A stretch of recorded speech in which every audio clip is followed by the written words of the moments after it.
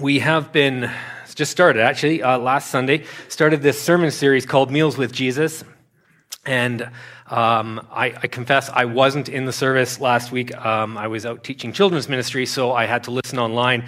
And as I listened, I think I can summarize what Aaron's intro was. And he said something along the lines of what we're going to be talking about is conversations about real life issues that we deal with. And if we were to sit with Jesus and have a meal with him, what would he say to us about the things that we face, these issues that we deal with?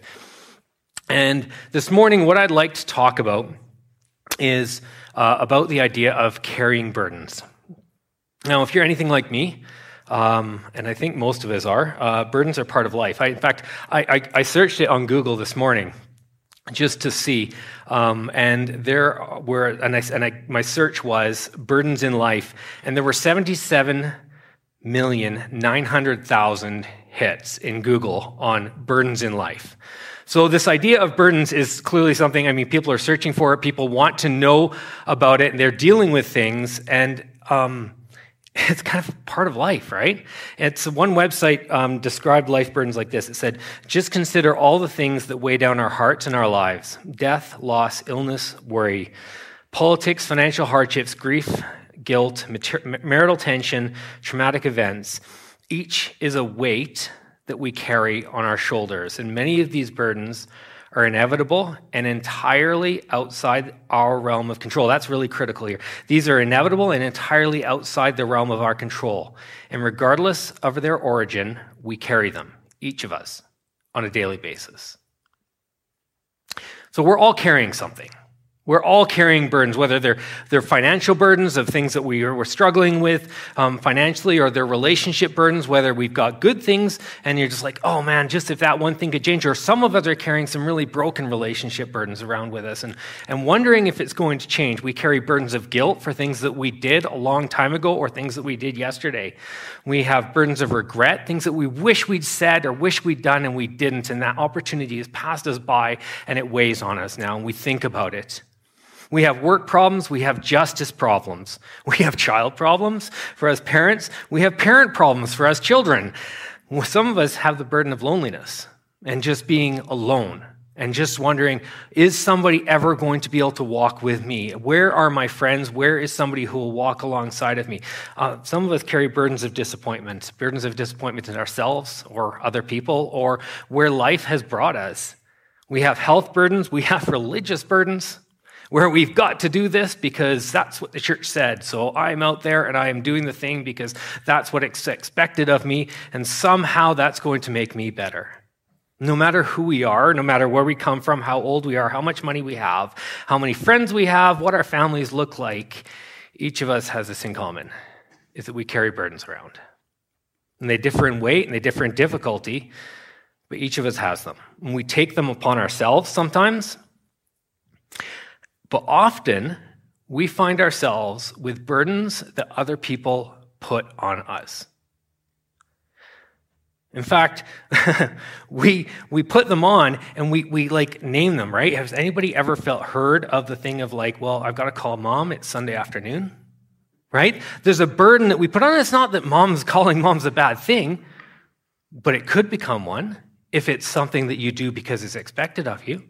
So we carry these things around and we often become so used to the weight of these burdens that we don't even know that we're carrying them and that we've taken them on. We just know that life is really hard and tiring. And today, I'd like us to pause and just take a few minutes to ask the question, if I was sitting with Jesus for a meal, if I got the opportunity to sit at the table across from Jesus and have a meal with him, what would he say to me about my burdens? What would he say? What is his response going to be when he asks, how are things going? And you're like, this is going on and I'm dealing with this situation and it's really hard. What would he say to us about our burdens? I'd like us to take a look at a really famous passage of Scripture to do this. It's in the book of Matthew, chapter 11. It's found in verses 25 through 30. So if you have your Bibles with you, please flip over into Matthew chapter 11. And we're going to break this into a few little sections and kind of unpack them as we go through them and just try and find out what would Jesus say to us about the burdens that we carry. So, starting in verse 25. At that time, Jesus said, I praise you, Father, Lord of heaven and earth, because you have hidden these things from the wise and learned and revealed them to little children. Yes, Father, for this was your good pleasure. Jesus starts out here, and he's praying, and he's talking to his Father, but at the root of this prayer is something really interesting for us. He says, I praise you, Father, because you've hidden some things from wise people. You've taken things and you've hidden them from those that think they have it all together. Those that have a plan in place and have it all mapped out and they know what life is going to look like or they know how this situation works and all of that. You've hidden them. Instead, Father, what you've done is you've revealed the truth of what's actually happening here to those who are like little children. If you have kids, and if you've ever raised, or most of us have actually been around little children, what is the one thing that they all have in common? Anybody got an answer? They like to play. They do that, yes. Yeah. They take joy in things, right? They don't take things too seriously. Yep. They have a sense of wonder. Yeah. They're like, wow, this is amazing. Everything is new and fresh to them. Yeah. They're trusting. Oh, that's critical. That's really important. They're trusting.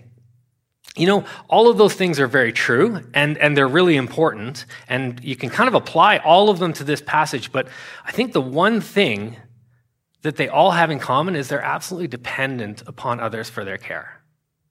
Right? You cannot take a little child, like 2 or 3-year-old, and abandon them out in the woods and come back in a week and then be okay, right? That's terrible that I would even say that sort of thing, but you can't. They are absolutely dependent. They need some adults in their life to provide care for them. They are dependent upon that care. They will not make it without it. God's desire, Jesus is saying, what you really need to know here is that the Father has revealed truth, not to those that have it all figured out, because they've got it all figured out. No, he reveals truth to those that are in a position of dependence upon him. Trust is tied to that, definitely. But those that are in a position of depending on him, he reveals what's actually going on and reveals truth to. And then he keeps going. Jesus in verse 27, he says, all things have been committed to me by my Father. No one knows the Son except the Father, and no one knows the Father except the Son, and those to whom the Son chooses to reveal himself. Jesus starts off here and he says, now he's moved from prayer into speaking to his disciples and followers, and he says, I have authority over all things. All things have been committed to me by the Father. I have authority over all things. And not only that, he says, no one knows the Father except the Son, and those to whom the Son chooses to reveal him. So he says, not only do I have authority over all things, I am the only one through whom you can come into knowledge and relationship with God, the Father. Now, if you know anything about this and stuff, and you kind of thought about this, you might go, boy, is Jesus teaching predestination here? Is Jesus saying that only those that God has chosen and put a specific call upon their lives get to know the Father? That everybody else, if God doesn't say, I pick you, that everybody else is on the out. And that's a whole different theological discussion, but I don't think that's what Jesus is saying here. If we were to read on, and we will, but in a little bit later, in verse 28, he says, come to me, all you who are weary and burdened. Jesus moves on immediately after this verse, and he says, everybody who is weary and burdened, come to me. I think in this context, what Jesus is saying that he's saying he is the only way to enter into relationship with God. And this is hidden from those that think they've got it all figured out, the wise and learned, and instead revealed to those who have a heart that is like a child and is willing to trust God and be dependent upon him. Paul reinforces this idea over in 1 Corinthians chapter 1. In 1 Corinthians chapter 1, starting in verse 18, if I can get to that page, there we go. Paul writes, he says, "For the message of the cross is foolishness to those who are perishing, but to us who are being saved, it is the power of God." And then skip forward a few verses into 22. He says, "Jews demand miraculous signs and Greeks look for wisdom, but we preach Christ crucified, a stumbling block to Jews and foolishness to Gentiles. But to those whom God has called, both Jews and Greeks, Christ, the power of God and the wisdom of God.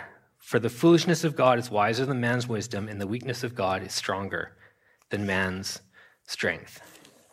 Paul knows what Jesus is speaking of here, and he says that if you think you've got it all figured out, those that think they've got it all figured out will absolutely miss the truth.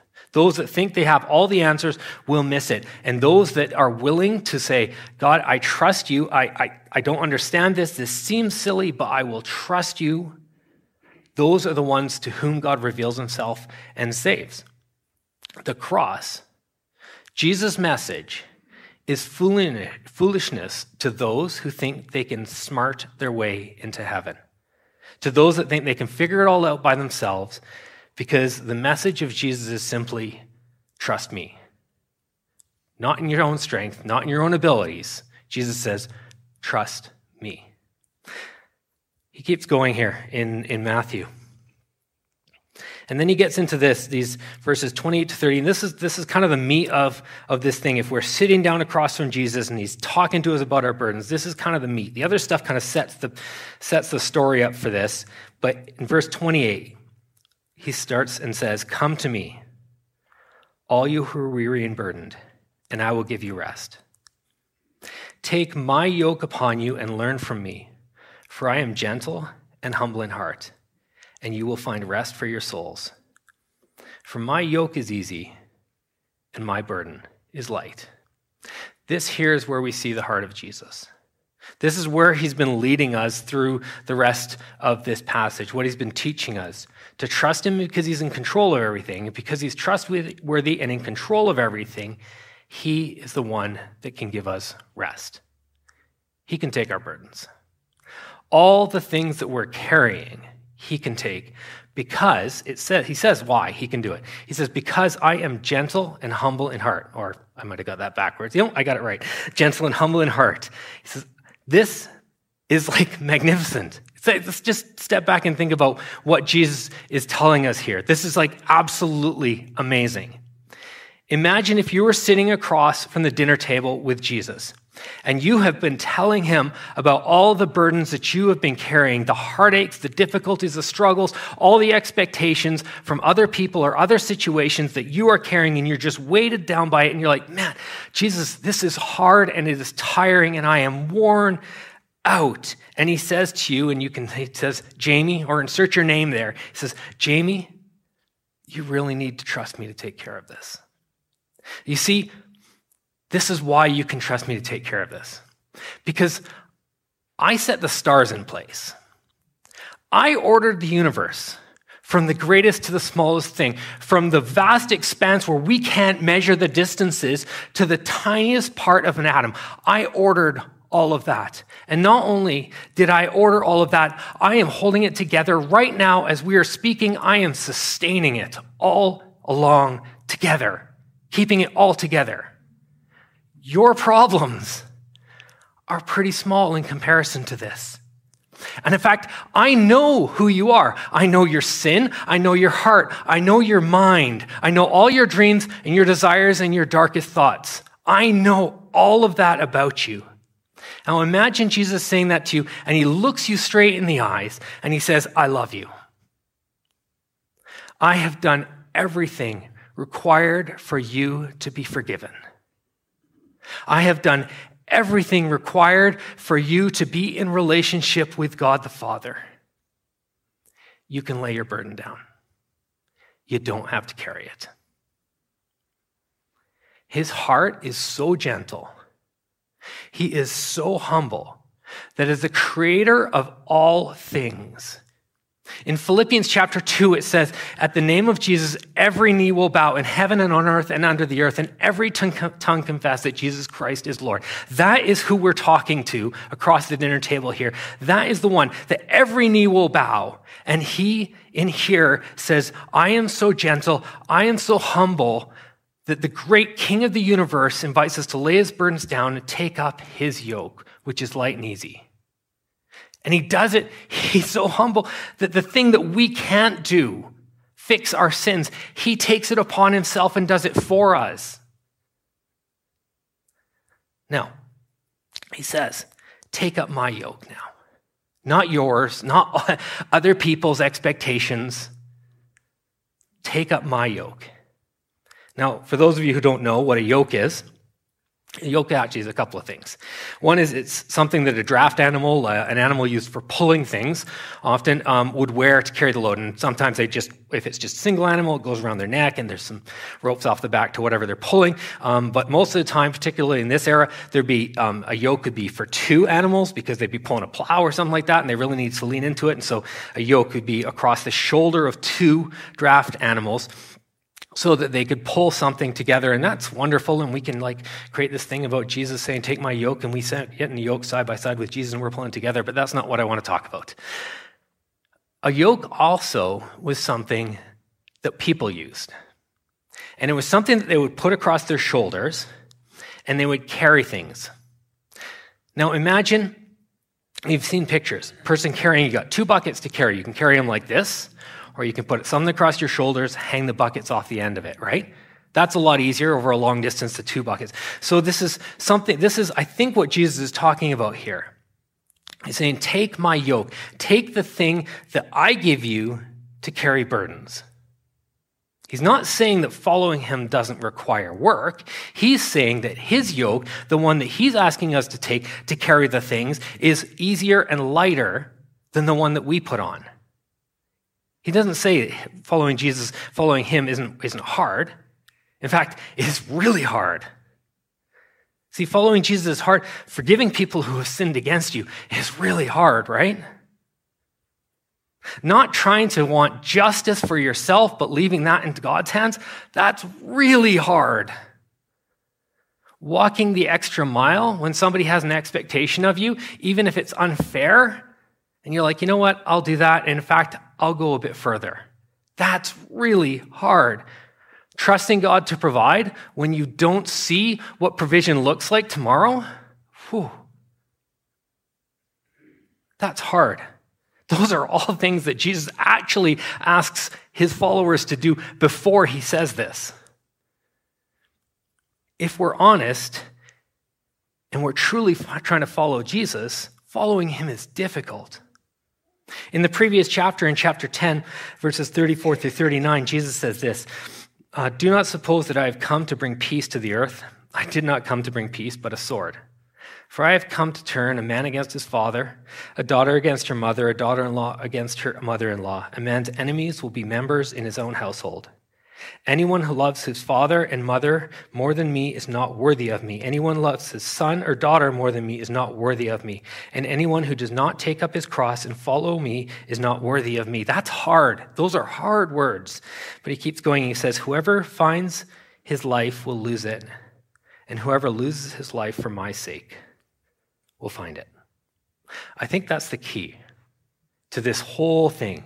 Right at the very end, whoever loses his life for my sake will find it. Because I think Jesus is saying, if we stop carrying our burdens and give them to him and take on his yoke, if we lose our life, all of the stuff that we're carrying, and we let it go and give it up to follow Jesus and Jesus alone, then we will find our true life. Think about this with me for a moment. Reflect on the burdens that we carry and where they come from. So often, please don't hear me say all burdens. Some things that they come to us and we carry it and we can't unload it. Health burdens, we can't just dump that off. You know, there are other ones in life. That's just the first one that comes to my mind. But so often the burdens that we carry, where they come from, they're placed on us by other people. and what they expect of us or what we think they expect of us. Jesus' yoke is different. He knows who we are. He knows who he created us to be. And his yoke is light and easy because it's suited exactly for us. He can sit across the table and say, I know exactly what you're going through and I have the exact answer for you. Jesus is the only one who we can say genuinely has our interest at heart. Not our parents, not our kids, not our spouses, not our siblings, not our best friends. Nobody else can actually say they genuinely have our best interest at heart because we're all sinners and we all want what we want. Jesus actually has our best interest at heart, and he proved it to us. He proved it by taking the burden of our sin on himself and dying a sinner's death on the cross so that we could have relationship with God. It was the most selfless thing that a person has ever done. So on the way out, at the end of the service here, you're going to receive a card. And on it is my favorite recipe. My favorite recipe for pizza dough, when pizza is what I serve Jesus for dinner. But on it is also a couple of questions in light of what Jesus is saying here. He wants us to depend on him, that only through him can we know the Father, and that he desires to give us his yoke, which is light and easy. And in light of these truths, the questions are, what burdens are you carrying that did not come from him? And what burdens can you lay down? In fact, I would like to take this a step further. Here's the application, and I would like to push every single one of you guys to consider doing this. Pizza, good pizza should never be eaten alone. So you should get my pizza to recipe, and if you don't, if you're like, I am confused and we're going to be a mess and it's really wet and stuff like that, get a hold of me. I'll tell you how it works and stuff, and we'll figure it out because it is amazing. But anyways, pizza should not be eaten alone. Invite some trusted friends to eat it with you. Invite some people that you can trust with your heart to come and eat some pizza with you and ask these questions of one another. What burden are you carrying that did not come from God? And what burdens can you lay down? What can you trust God with? In Galatians chapter 6, verse 2, it says that we are to carry each other's burdens. I challenge you to start doing that, to do that with some friends, with some trusted people in your lives. As Jesus says, come to me, all you who are weary and burdened, and I will give you rest. Will you lay down the burden of pleasing others or trying to carry things that you were never meant to carry? And instead, will you take up Jesus' yoke, the burden of following where he leads you? Because Jesus loves you and he wants what's best for you. I'm going to call the worship team forward, and as they're coming, why don't we pray? Heavenly Father, thank you that you love us so much. Jesus, thank you that you love us enough to go to the cross for our sins, and in doing that, prove the depth of your love for us. And God, as we wrestle with this is hard. These are hard things. When we have burdens, when we have things that our expectations or other people put on us or things that we put on ourselves, they are hard to deal with. But God, we ask that you would give us your Holy Spirit in our lives to put a finger on those areas where we need to lay down and we need to trust you with. And God, in that we would find new freedom to live out of our new identity, our identity in you and what you want of us. And God, may that bring you glory. In Jesus' name, amen.